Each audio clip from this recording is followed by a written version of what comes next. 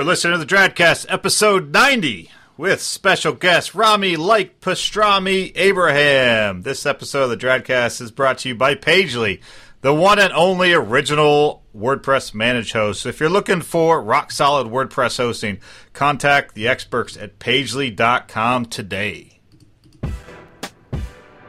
Get ready for the Dradcast. Your favorite nerds. Brad Williams and Dre Armeda bring you high-octane conversations with new guests every week, covering the latest news, insight on recent events, and interviews with tech titans. Pour yourself a quality cocktail. What kind of soft drink? Drad. Sit back and chill. Because the Dradcast starts now.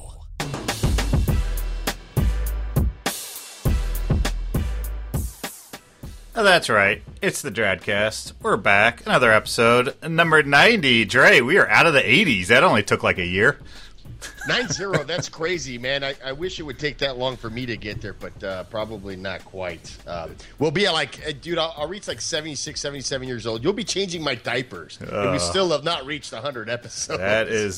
That's a sight. I'm glad we're talking about your diapers about 1 minute into the show. Good times. That's how I say. Well, it's been a while, man. I mean, other than the fact that we work together day in and day out, so I did just talk to you 5 minutes ago. But beyond work, it's been a couple weeks since we've had a show. We've had a perfect storm of I don't know, shit going on. So between getting sick and the blizzard of 2016 and whatever else, scheduling conflicts, it's been a challenge the last couple weeks. You know, those colds have been going around, man. I know at my house here, I've caught it a few times over the last 3 months or so. The girls have gotten it, and even just looking at the internal company chat, man, it's like every other day it's like someone else is dropping. So it's just that time of the year, and hopefully we're past that. I think that we should start the new year again as of like yesterday, right? So like January, the 1st of February, right? January was like funny, haha. That's just like the pre-party to an awesome WordCamp. How about that? That's a cold game, 2016. January started off pretty shitty across the board, man.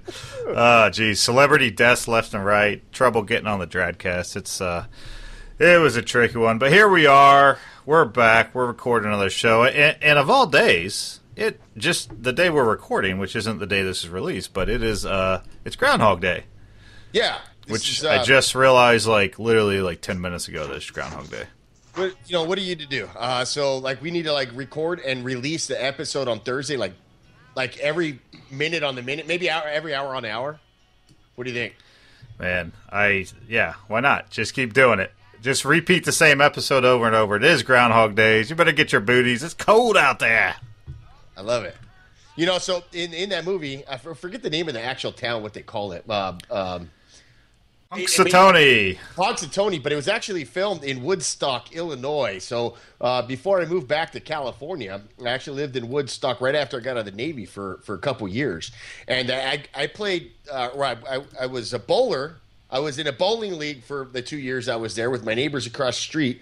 And that's actually the bowling alley where Bill Murray bowls his 300. It's called Wayne's Lanes in Woodstock, Illinois. So there's your tidbit for the day. That's a Dradcast first, baby. Wayne's Lanes. Dradcast first, you say? Oh, yeah. Dradcast first. Wayne's Lanes. Man. Well, we could probably just BS the whole show, but nobody really wants to listen to that, do they? No. That's why we bring on people much smarter and brighter than us. And this week we have a special guest, Rami Abraham. Now, Rami does a lot of different things. He's a developer lead over at Maintain, which is a company that we're familiar with because it's a part of Web Dev Studios. And you're also one of the co-organizers of WordCamp Lancaster. And according to your Twitter bio, which I love to read on the show now, it's my new thing, you are literally writing a musical. Rami, I want to hear about this musical. How's it going, man? Hello, gentlemen.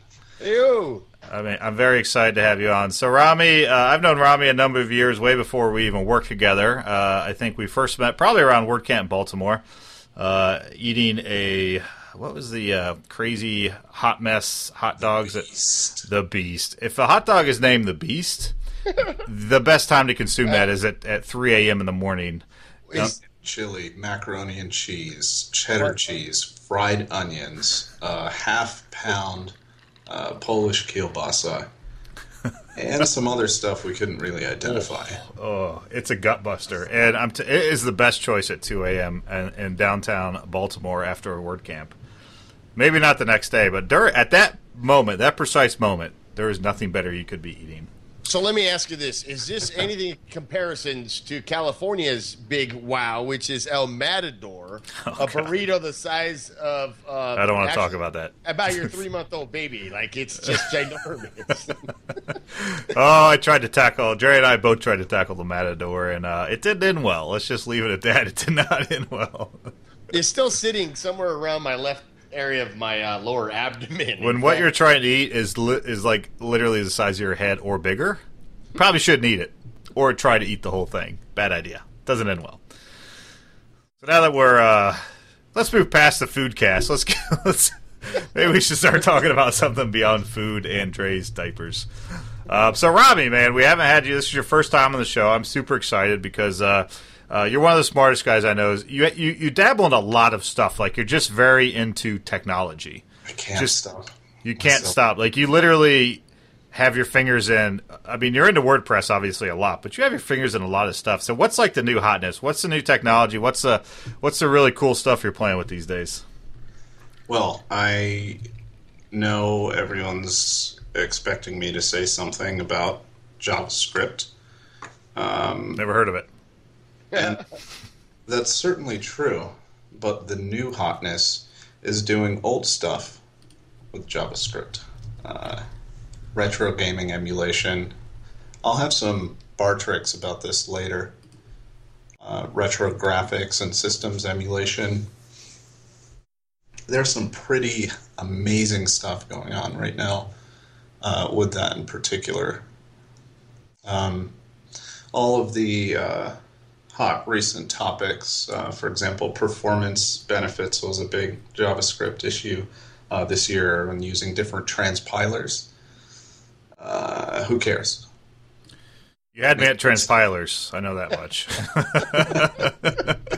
I love it, though. Everything old is new again. And honestly, I think that's true. Like, in technology and just, lifestyles in general, like, we're seeing a lot of trends kind of surface back. And like you mentioned, emulators. I mean, I feel like, me, obviously you, and a lot of other people are really just getting into kind of old school games that we grew up with. Getting into, Nintendo, 8-bit Nintendo, Super Nintendo, Sega Genesis. Man, when I was dead broke, I couldn't dream of it. Picture this either. Yeah, so I mean, but it's true, right? Like, and I don't know if it's because the new games these days are so beyond everything we ever thought could happen or experience, or they're so freaking complicated that every time I turn it on, there's a 2-hour update I have to wait for. And I just enjoy flipping on a good Mario Brothers 3 or something and just getting right into it or what. But, yeah. I mean, what is it a nostalgia thing? Is it, like you said, old meeting new technologies is reviving it? Like, what is bringing this stuff back?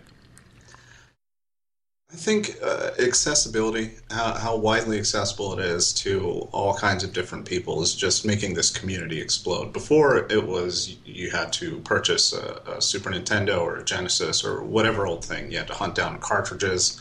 There was this golden age where you could find them at flea markets if you were lucky. Now, it's all collectors, even on like the Goodwill auction site. You got a particular RPG on there, it's going to be like $400. Now, we can get this whole system going for $20, $30. It's crazy. If somewhere would stock the Raspberry Pi Zero, it would be $5, but they're... And talking games, I mean, they go way back. Like when I had my red black lumberjack with that hat to match, It's crazy. Well, Dre goes a little bit further back than we do. I mean, he was in the arcades playing Pong, I think, dropping his dimes in there, singing about Pinball Wizard. Centipede, it was game time. Centipede, the new hottest. But you mentioned Raspberry Pi. I know you're a big Raspberry Pi geek too, and you've kind of gotten me very interested in it because you've been showing me some of the stuff you did. You helped me build out my Raspberry Pi as an emulation station. I mean, Raspberry Pi is pretty damn cool if you're not into it. Like, explain to people, one, what it is. I would think most people know by now, but explain what it is and what are some of the cool things people are doing with the Pi these days. It's been pretty unbelievable. Even with WordPress-specific stuff, one of the things I've been working on with free time is really tuning Raspberry Pi to use it for a dependable development server for WordPress stuff. So getting everything installed. In this particular case, I'm using a very light version of Linux called Arch Linux. But you're talking about an investment under $50. You need a micro USB cable. You need an HDMI monitor, which a lot of people just have sitting around in their closet unused. And there you go. You have a device that's external from your computing environment. Brad, some months ago there was a project with some pretty aggressive Elasticsearch stuff going on at work. And boy, running two VMs, one with VVV going and the other with a Java runtime environment at the same time on a MacBook is a disaster. So now you get this freedom. You can do unbelievable stuff. On top of that, people are using WordPress to power home automation devices. There have been talks at conferences about this already. That's awesome. Mm-hmm. I have one downstairs that powers my server with a great little app called Plex Media Server. Love Plex. I use it as well for media server at home. Brilliant, yeah. It's just, the fact that it's essentially a mini computer. What is it going for? I think the latest version is $35. You mentioned what was the new one called? Raspberry Pi 1? Zero. Raspberry Pi Zero, sorry, not 1. We're not quite to 1 yet, we're at 0. And that's $5, a freaking $5 computer. And all you need essentially is, cord to hook it into a monitor. And like you said, once you have hooked it to the monitor and set it up, you get it on your network and you can take it off the monitor. It just sits there as a little server running. It's pretty impressive. That's the so this WordPress environment you're setting up, is that something you're going to release for the public? Maybe throw it on GitHub and at least, if nothing else, instructions on how to do so? Yes, absolutely. Essentially, it's a bunch of shell scripts which auto-configure everything as a drop-in. That'll be from cloning repos to configuring some baseline stuff, setting up DNS, setting up some default WordPress environments. It's going to be cool, but the performance stuff is what I'm getting around in particular to tuning. It would be nice to have something that's completely separate and accessible via any network-connected device in your home or office network, so that anyone can make some edits. We certainly have the hardware there. That $35 Pi is a 1 gigahertz quad-core processor with a gig of RAM. It's not going to run Photoshop or anything, but it's plenty for a lamp stack. That's awesome. So we also mentioned that you are co-organizing WordCamp Lancaster. Yes.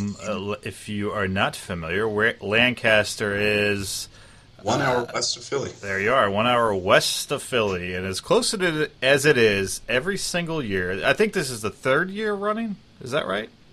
It's the third. I have literally had something I cannot get out of, and once again, I have something I can't get out of. So, there's this little thing out west. I can't remember the name of it. So some folks are putting something on called Pressnomics. Never heard of it. Yeah, Pressnomics is that weekend. Lancaster, though, it's really cool to see. It is a smaller WordCamp. I think we can all agree there. But it's neat to see some of these smaller camps really. They're starting to get a history, starting to get a track record. This is year 3. Like you've had in a great first 2 years. You've had some really great speakers, some great turnouts, some by all accounts from what I've heard, some really great feedback. So, what can we expect this year? And what's different? What are you excited about? Tell us a little bit about it. Well, we're returning to a pretty excellent venue this year. It's the one we used last year. It has a lot of really great space. And for Dradcast listeners, I am now going to reveal the attendee gift. This is... Would you consider this breaking news? Absolutely. Breaking news.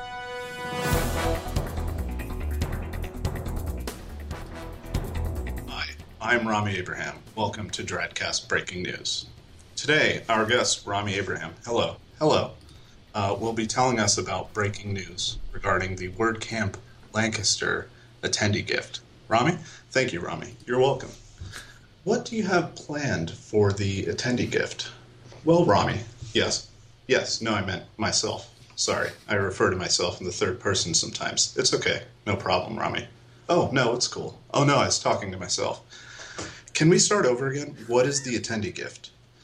Well, it's custom wool scarves. Custom wool scarves. That's awesome. You heard it here first. I can't wait to get a look at that. I don't think I've seen scarves as a gift yet. Is this a WordCamp first? I believe it is. Wow. It may be a tech conference first. You heard it here first, folks. Breaking news.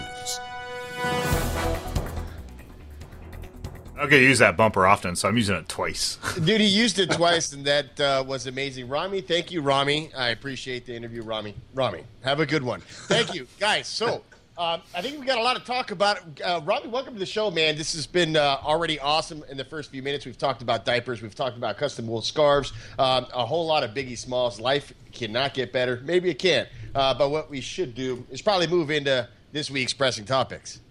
Of the week. Stand by. Pressing topics of the week. And you're on.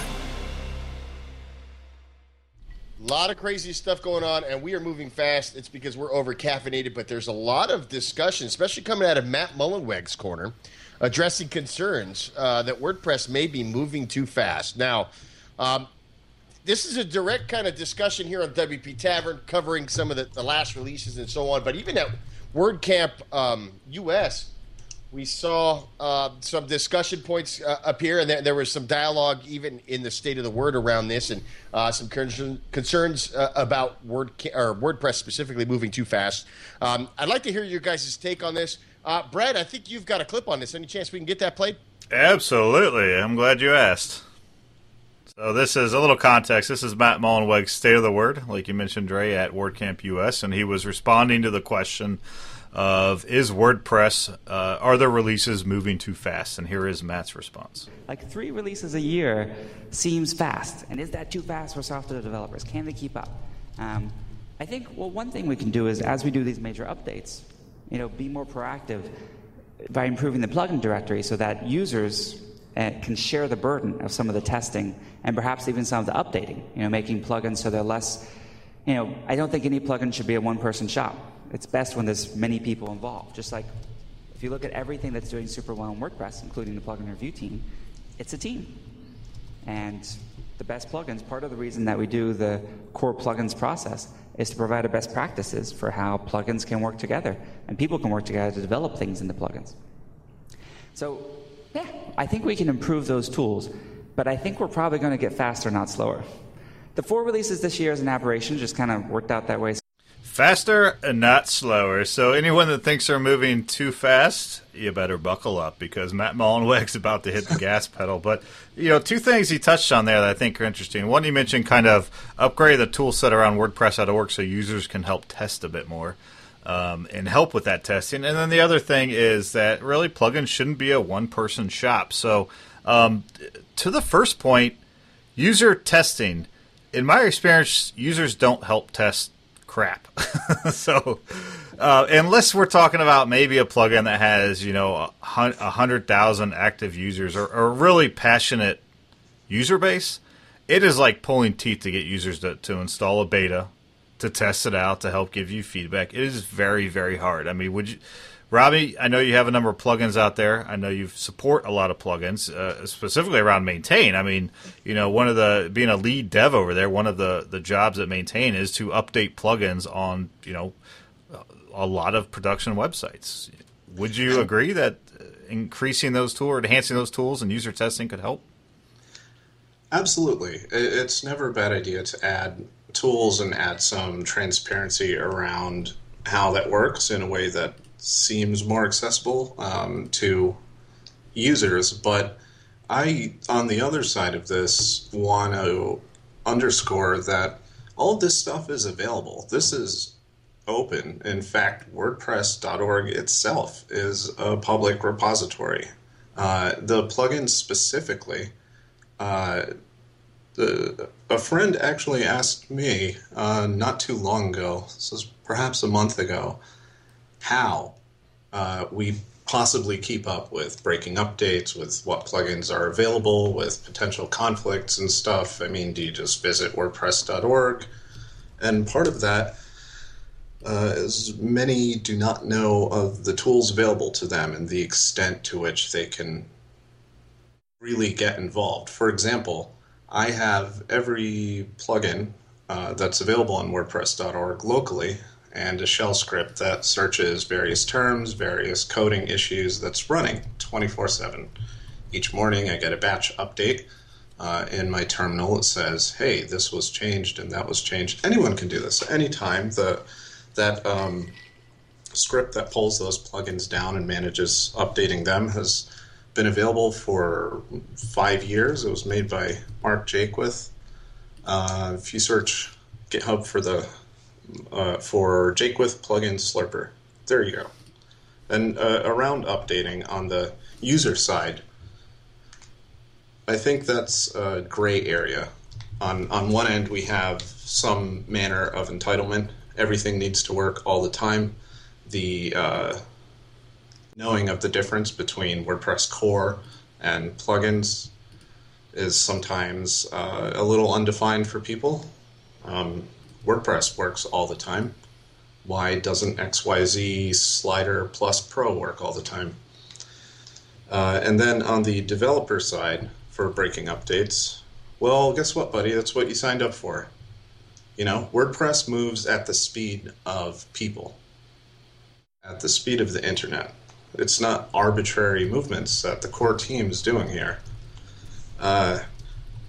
So I think some manner of perspective on the plugin development side to how long are you going to stay in the ring with this? Did you just want like a one night make a million sort of deal, or are you going to anticipate releases? When there's a release candidate that comes out, are you going to look at those change sets and see how it's going to affect your business?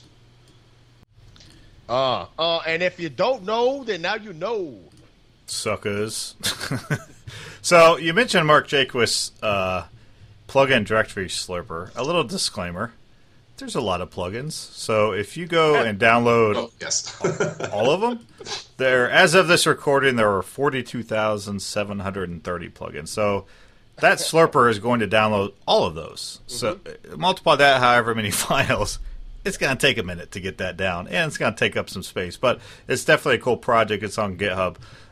Yeah, I mean, you know, that I think that is part of the problem, Rami, and probably that goes to Matt's second point of it shouldn't be a one-person shop. I think a lot of people get into plugins. They get excited, whether just to help the community, to get some code out there to say, look, I got a plugin, maybe to have bigger goals and ideas around, you know, monetization and building an empire and, you know, making millions of dollars and hanging out with people like Rami at WordCamps.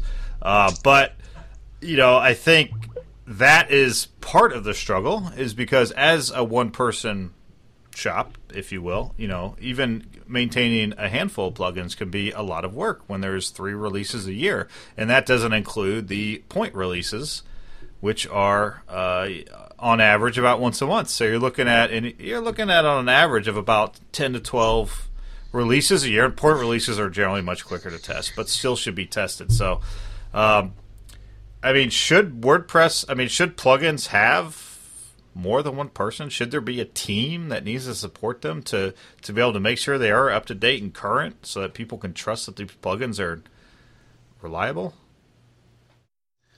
I think that's a variable question, but possibly some of that to be answered with business and time and those resources. But one thing worth noting is there are a lot of notable one-person shops that are known as dependable. You know, Pippin, for example. I do some support at Affiliate WP, and this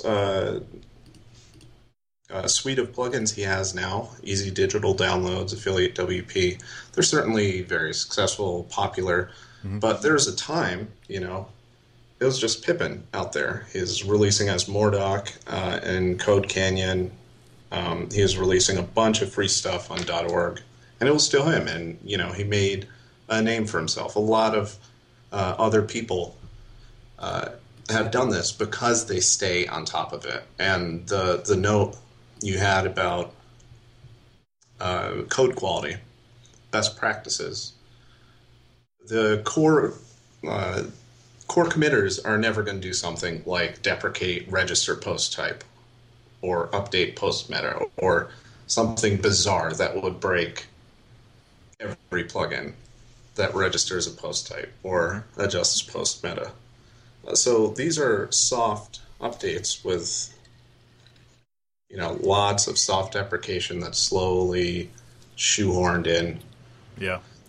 I mean, it comes down to, in my opinion, as a developer, to, one, keeping tabs on what's coming in the latest version and understanding what that means for your plugins. I think one big update that comes to mind that was a bit challenging was the big media manager rewrite that happened, and this has been a while ago now. I can't remember the version, 3.4, 3.5, I don't know, 3.3, somewhere around there. And basically rewrote the entire media management section in JavaScript. Now, they certainly maintained backwards compatibility, but it also introduced some new enhanced functionality that wasn't necessarily accounted for. So things like clicking from one field to another in the new version automatically saved. In the old version, did nothing until you clicked update. Well, on the surface, it's not going to break anything, but that's a big change. If you built some custom logic into the media manager, that's a huge change. And I remember we were actively in a project when that update came out, and we essentially had to rewrite everything we did to account for that. It's something to consider, especially, we have a lot of experience around the services side of the house, right? Building WordPress sites for clients. I think that is one of the bigger challenges is when you're in that sector because you're building custom, apps, custom plugins, custom themes for clients with very specific requirements. And you don't always know what's coming down, and it might be a 6-month project, it might be a 12-month project, and next thing you know, you're potentially having to revamp code in the middle of a project because something drastically changed. And to be honest, I don't know if there's much you can do about it other than just keep your ear to the streets and make sure you're aware of what's coming and kind of plan ahead. I don't know if you have any thoughts on that, but...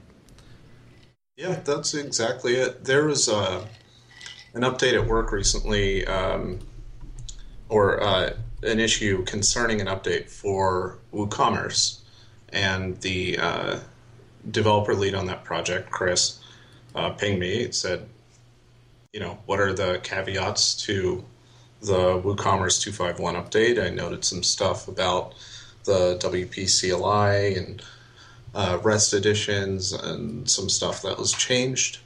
And that was it. Just that awareness. He's like, great, that's awesome. However, that is another good example of a plugin shop that has some pretty strong thoughts on deprecating stuff and removing old stuff with breaking changes.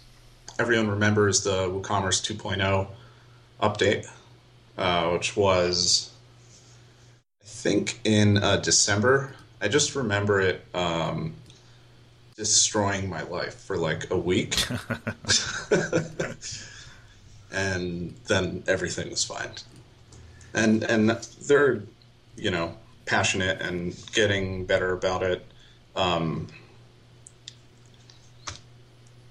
It's definitely a gray area, though. How much do you want to introduce new features and push your project forward versus break things for people that aren't doing things the way that you've outlined in your documentation?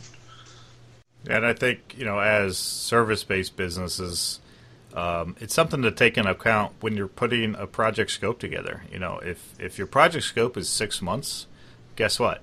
new versions of WordPress are going to come out while you're building that project. Factor it in. Have a conversation with your client. Make sure they're aware. They may not realize how often WordPress is updated. So make them understand, hey, there's going to be one, if not two releases during this build. So we need to factor some QA time in, some testing time to make sure what we're putting together is as, feature complete as it can be. So it's an interesting topic. I've liked the fast pace personally, but I know some people struggle with it and have challenges. Yes, what you just said. Actually, audio got cleaner, which is beautiful. Now, I want to move on to something that it's pretty interesting here that was released also on the Tavern. WordPress.org is getting some love this year, 2016. In addition to that beautifully redesigned login page, the testimonials page is in the process of being completely revamped. Now, I'd like to talk a little bit about the value behind that. They're going to do it with the hashtag #ILoveWP social media campaign. I think it's a pretty cool way to really start to note some of the cool stuff that's happening in the community with the project. And I'm interested to see kind of where it goes. What do you guys think about this whole setup? I love it. I mean, it's one, anytime a section of WordPress.org gets revamped, I'm usually happy about it because there's some sections are so stale. This one is one I didn't even really know existed, so certainly it had to be stale. I think it's a really cool campaign. It's been fun to see some of the tweets coming out. They've only posted about 6 of them on the page, though, so I'm hoping that someone at some point is going to aggregate that a little bit better and get some more up there. But it's been neat. If you search the #ILoveWP hashtag on Twitter, and just look at not only tweets but pictures and just to hear various reasons, because I think we all have our own ideas of why WordPress is special to us, why it means so much to us. Some may be similar, some may be different, but we all have that story, and it's all part of what makes us one of the best communities out there, in my opinion. So it's been fun to see that story in 140 characters or less from people I know, people I don't know, just across the board. Some people I feel the exact same with what they're saying. Some maybe I didn't even think about. It's really cool. I mean, it's just a neat use of kind of a social whatever to really hear these stories. Yeah, I saw the whole campaign here and read a bunch of them, and hit the compose button, and I couldn't even articulate why. Did you just blah, blah, blah, tweet? Yeah, I didn't even end up tweeting anything. Yeah, I actually didn't so either. Many that echo my sentiment. I love WP because the 3 of us are talking right now on the freaking best podcast in the history of the internet. And we get to do this, Dre and I get to do this every week and talk to people that are a lot smarter than us and have really cool stories and ideas and thoughts to share.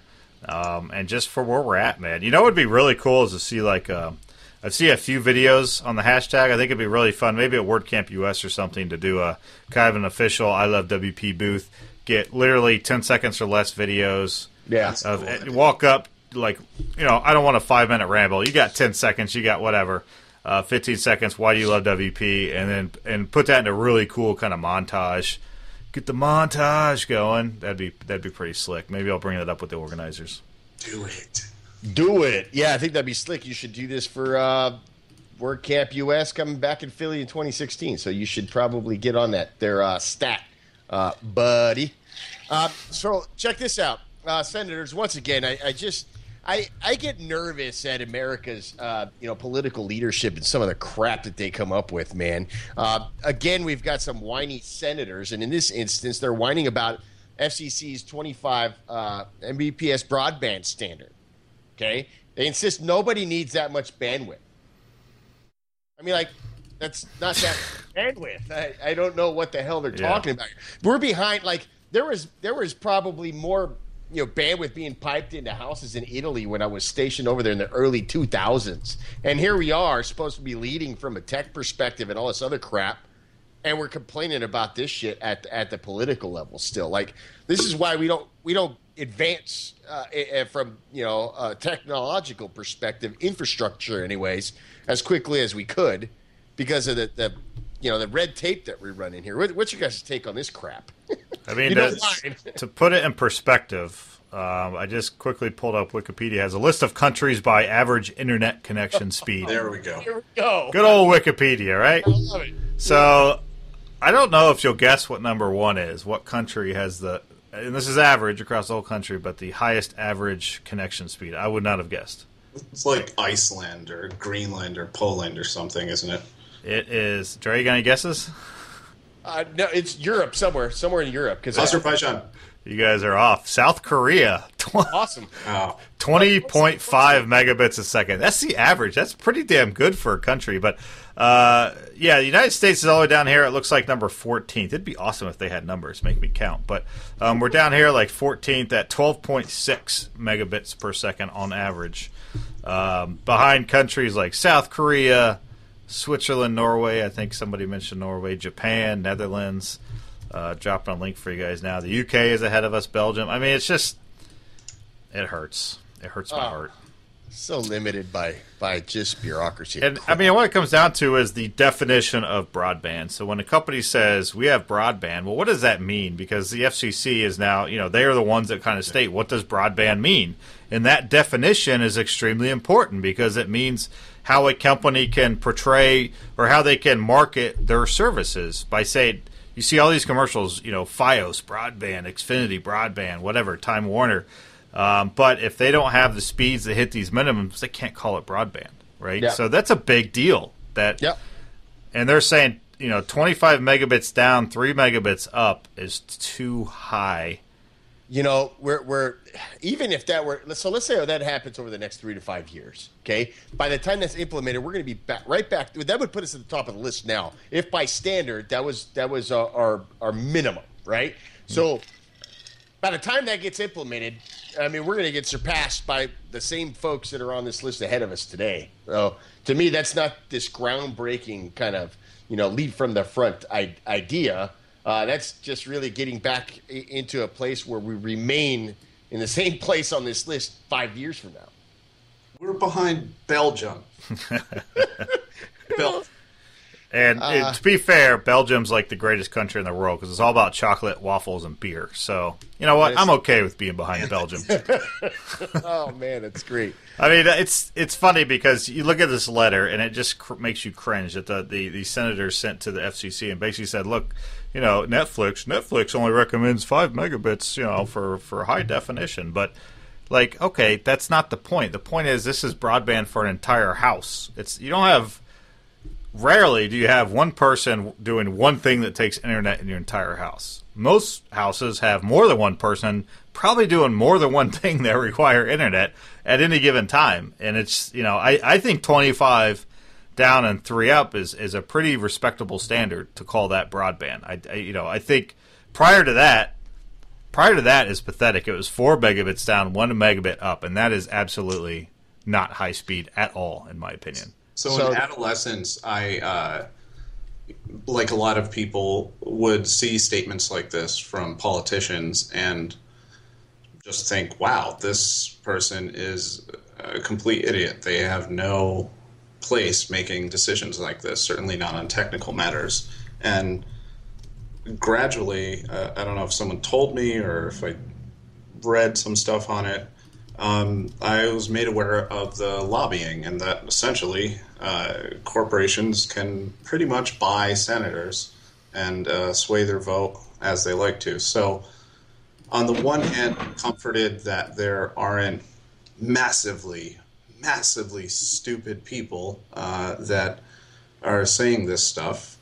But the fact that it's being entertained at all counters that. Like, how does this even flow is where I'm prevented from going any further into this. Like, if I were going to be some manner of activist and, try to make some sort of change, maybe get a petition going, some activist group or whatever, you're blocked here. How do you get? Yeah, I mean, this gets people like this. It gets into the politics, which couldn't be more frustrating. Like you said, I mean, it's lobbyists, it's the ISPs pushing on the politicians to say, hey, it shouldn't be this high because they don't want to offer it this high. They also don't want to, set up infrastructure that can offer this type of speeds in rural America in spots that aren't major cities. Because if they don't, right now, they get, hey, we got broadband. It's 4 megabits down DSL. It's all good. It's broadband. Don't worry about it. No, it's not. And yeah, they already hit the major cities. They're not hitting the smaller areas of the country. And it's all to them a marketing thing, So they're obviously going to throw millions and millions of dollars at, politicians to try to get that reduced. Which is insane. It's unfortunate because this type of stuff is really stifling innovation, in my opinion. I think we'd all agree. Like broadband, remember, I was actually just talking to my cousin about this. Remember how a decade ago the conversation was all about hard drive space. Mm-hmm. I need gigs. I can't wait till we get to terabytes. Maybe a little bit more than a decade. I can't wait till we get to terabytes, right? It's all about terabytes. Now, most people don't give a shit about hard drive space because hard drives are so big, nobody's filling them up unless you're doing like hardcore media or something.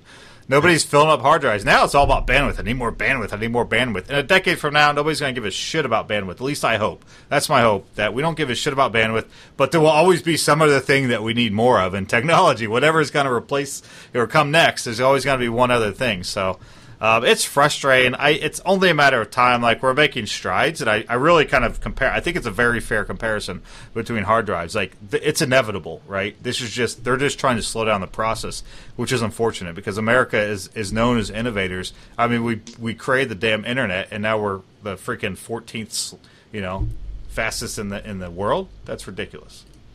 Belgium, dude, chocolate waffles and beer, like, awesome country.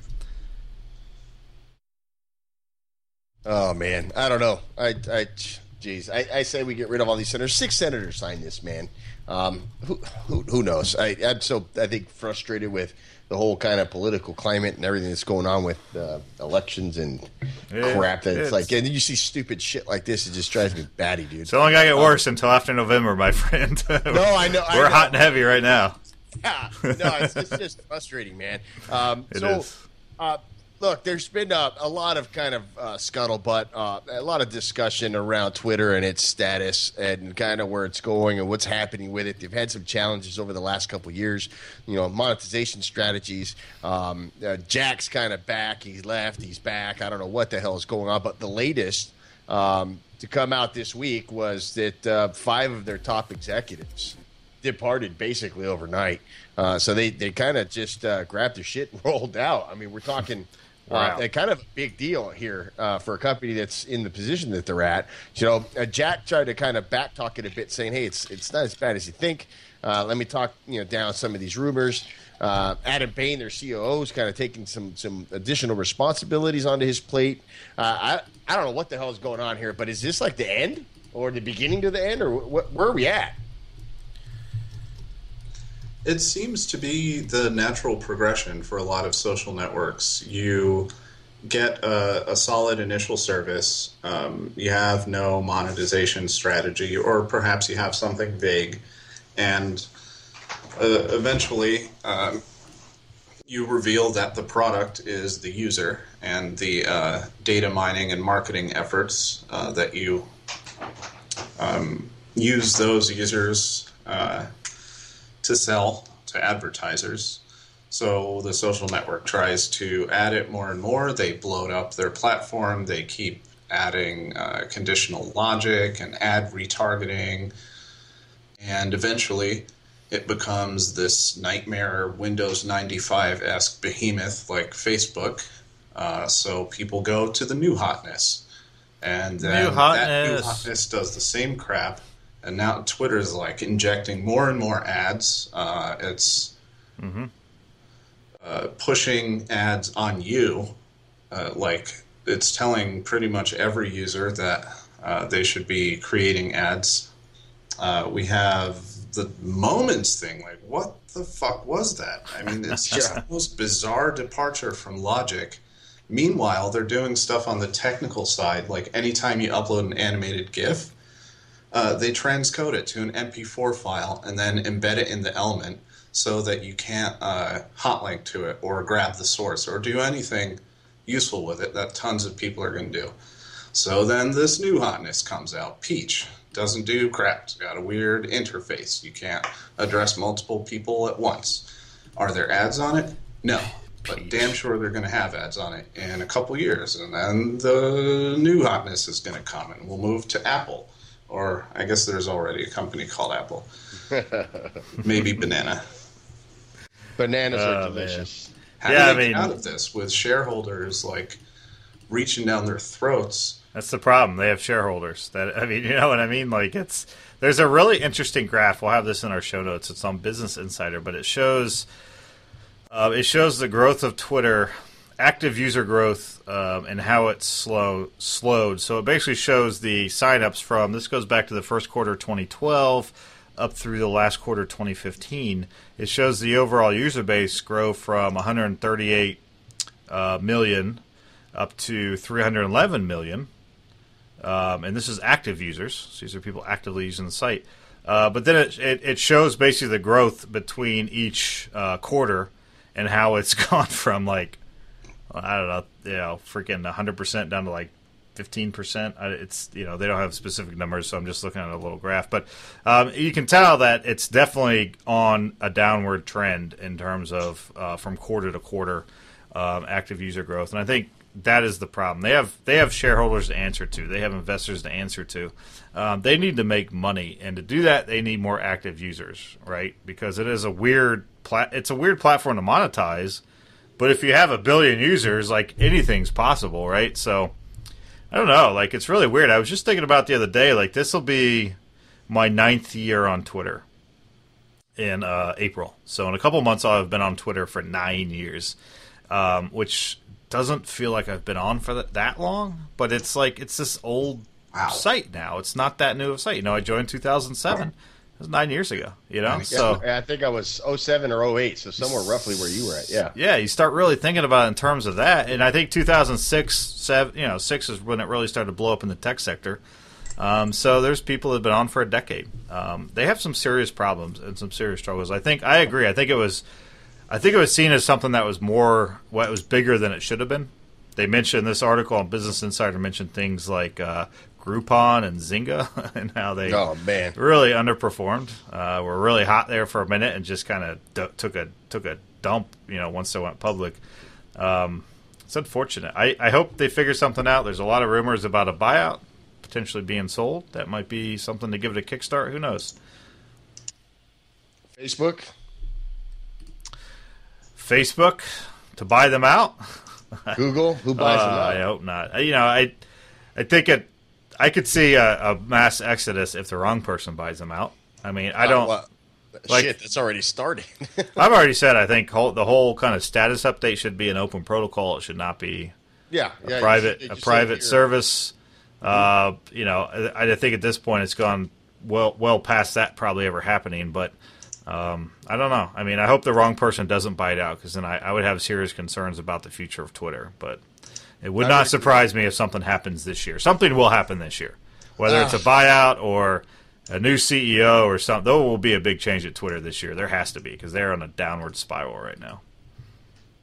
The game is over, my friends.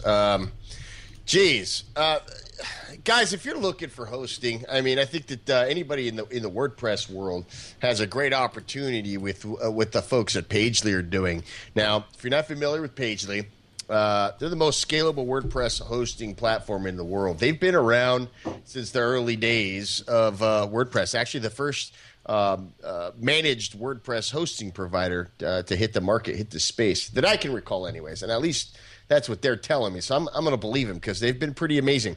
They're doing some pretty cool stuff. In fact, in terms of their customer accounts and stuff, they've implemented some two-factor authentication capabilities, adding kind of an extra layer of security to all of that data that you should be protecting.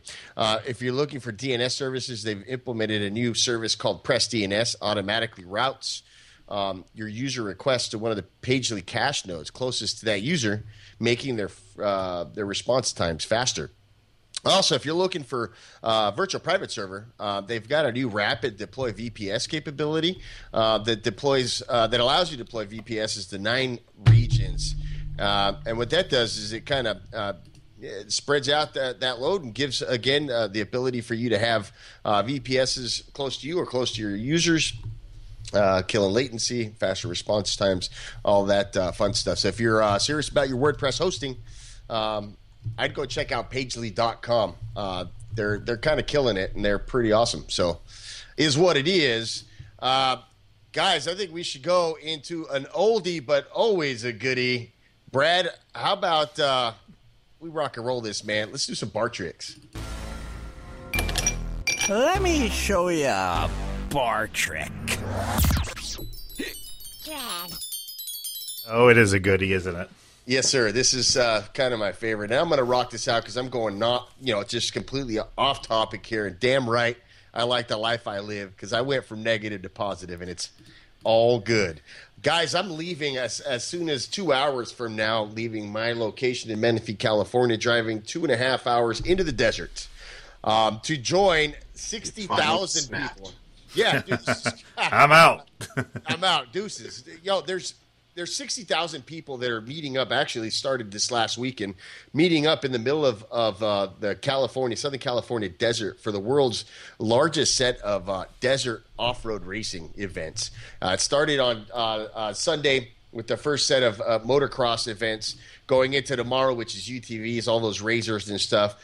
The Everyman Challenge on Thursday, and then the Ultra 4 racing, which is the pros, on Friday. As you all know, I'm in the GP community. Really enjoy going and hitting the rocks and the trails and stuff. But I've had the honor to be asked, along with a couple of my friends, to be part of a racing team named Desert Turtle Racing. And you can find them on Facebook, facebook.com/Desert Turtle Racing or desertturtleracing.com. And you will see the race car that they've built, the race Jeep that they've built over the last 6 months.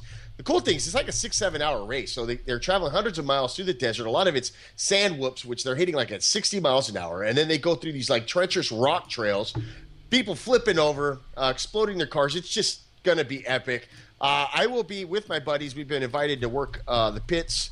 So we will be helping them in case, through fuel in the event that they get stuck and we need to recover them. I'm running chase vehicle with my Jeep Stankai, and you can see this race live at Ultra 4, the number 4 racing.com/live.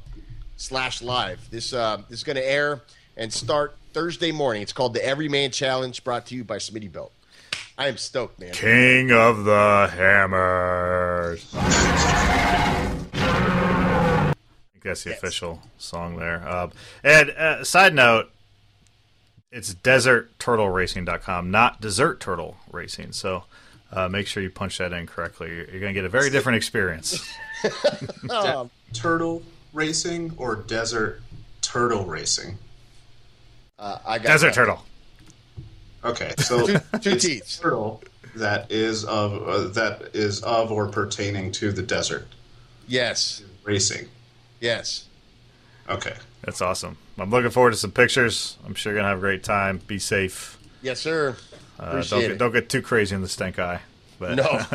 I've been in the Stank Eye. It's a fun ride. Not since you've done a lot of the upgrades, but it was pretty awesome when I was in it, and that was, I don't know, about a year ago or so? About 2 years ago. The crazy Wow. thing is, like, this is the opportunity to really kind of push it, right? There's going to be a lot of all the professionals and stuff are going to be there. It should be epic, man. So the right support team to learn from there. I'm stoked. The Stank Eye. Rami, what do you got over at Bar Tricks? It sounds awesome. I would love to hear what you're saying, but it would appear you're muted. Good job. I was testing you, and you passed. I passed. Yes. Well, I would like to start with two my favorite JavaScript libraries lately. The first library is a Nintendo Entertainment System JavaScript emulator. Of course it is. And the other is a pretty cool WebGL library called the Canvas Old School Demo Effect Framework. In particular, there, if it's something you want to get into and just see the kind of cool stuff you can do, It's available at WAB, as in BurgerKing.com. So the WebGL implementation is strongly typed, and it's kind of a bitch. It inherits a lot of the OpenGL structure, and this and a lot of other frameworks kind of take a lot of yes. There we go.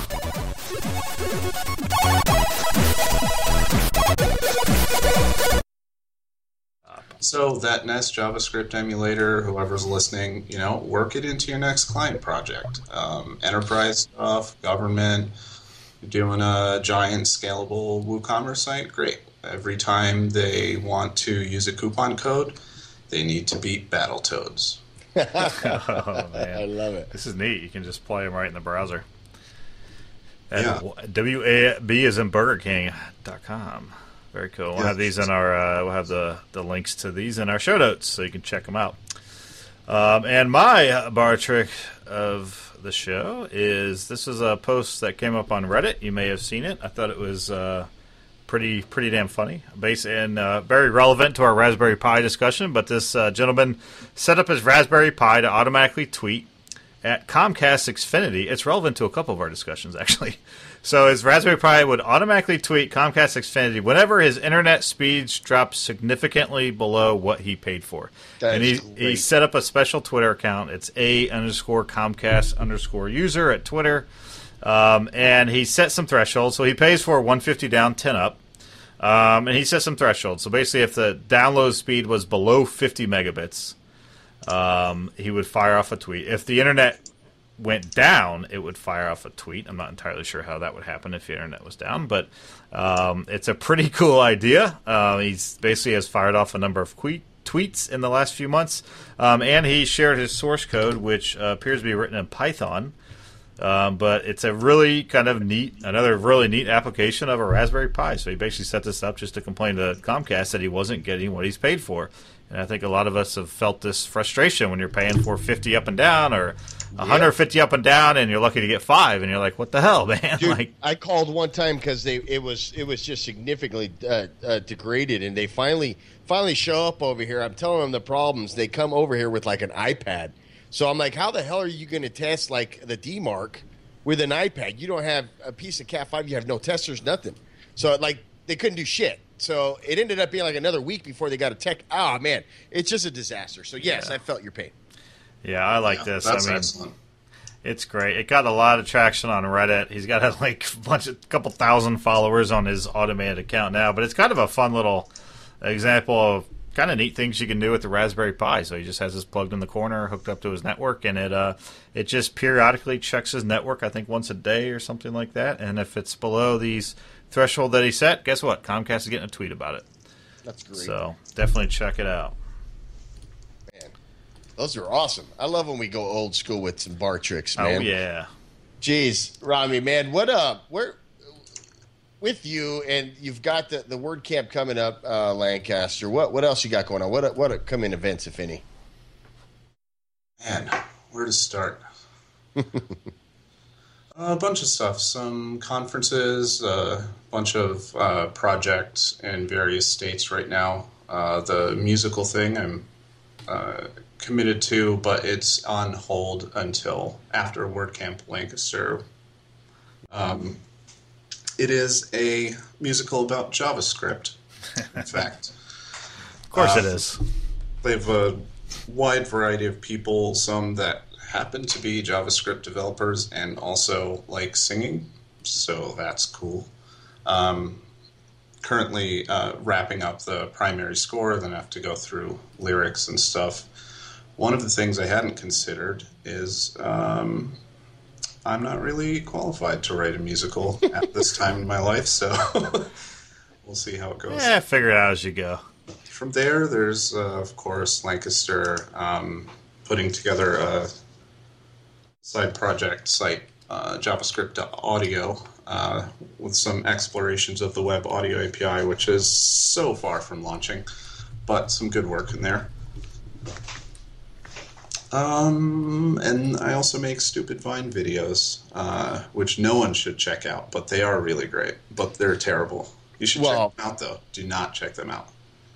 If they didn't want to check them out, where should they not check them out at? There would be links at my site, ramieabraham.com. You can also visit maintain.com, affiliatewp.com. No. I should not check those out live on the air. That's what I shouldn't do. Definitely not that one. The WordCamp Lancaster site is at lancasterpa.wordcamp.org /2016. Awesome, man. Well, I appreciate it, man. This has been a crazy, awesome episode. Wouldn't have expected anything less. Certainly appreciate you coming on board. Thanks for having me. My pleasure, certainly. Brad, geez, man, where can people find you there, Sunshine? Oh, if I'm not riding shotgun and stank eye, you can track me down on Twitter, WilliamsBA. Facebook.com/Project Stank Eye if you want to check out the Jeep. We've been having some fun building that thing. You can find me on Twitter at Dre Meta until Twitter shuts down or gets bought by Facebook. We'll see what happens. For the Rad and Drad, thanks for joining us in episode 090 with Rami Abraham. Ladies and gentlemen, that's the Dragcast. We out.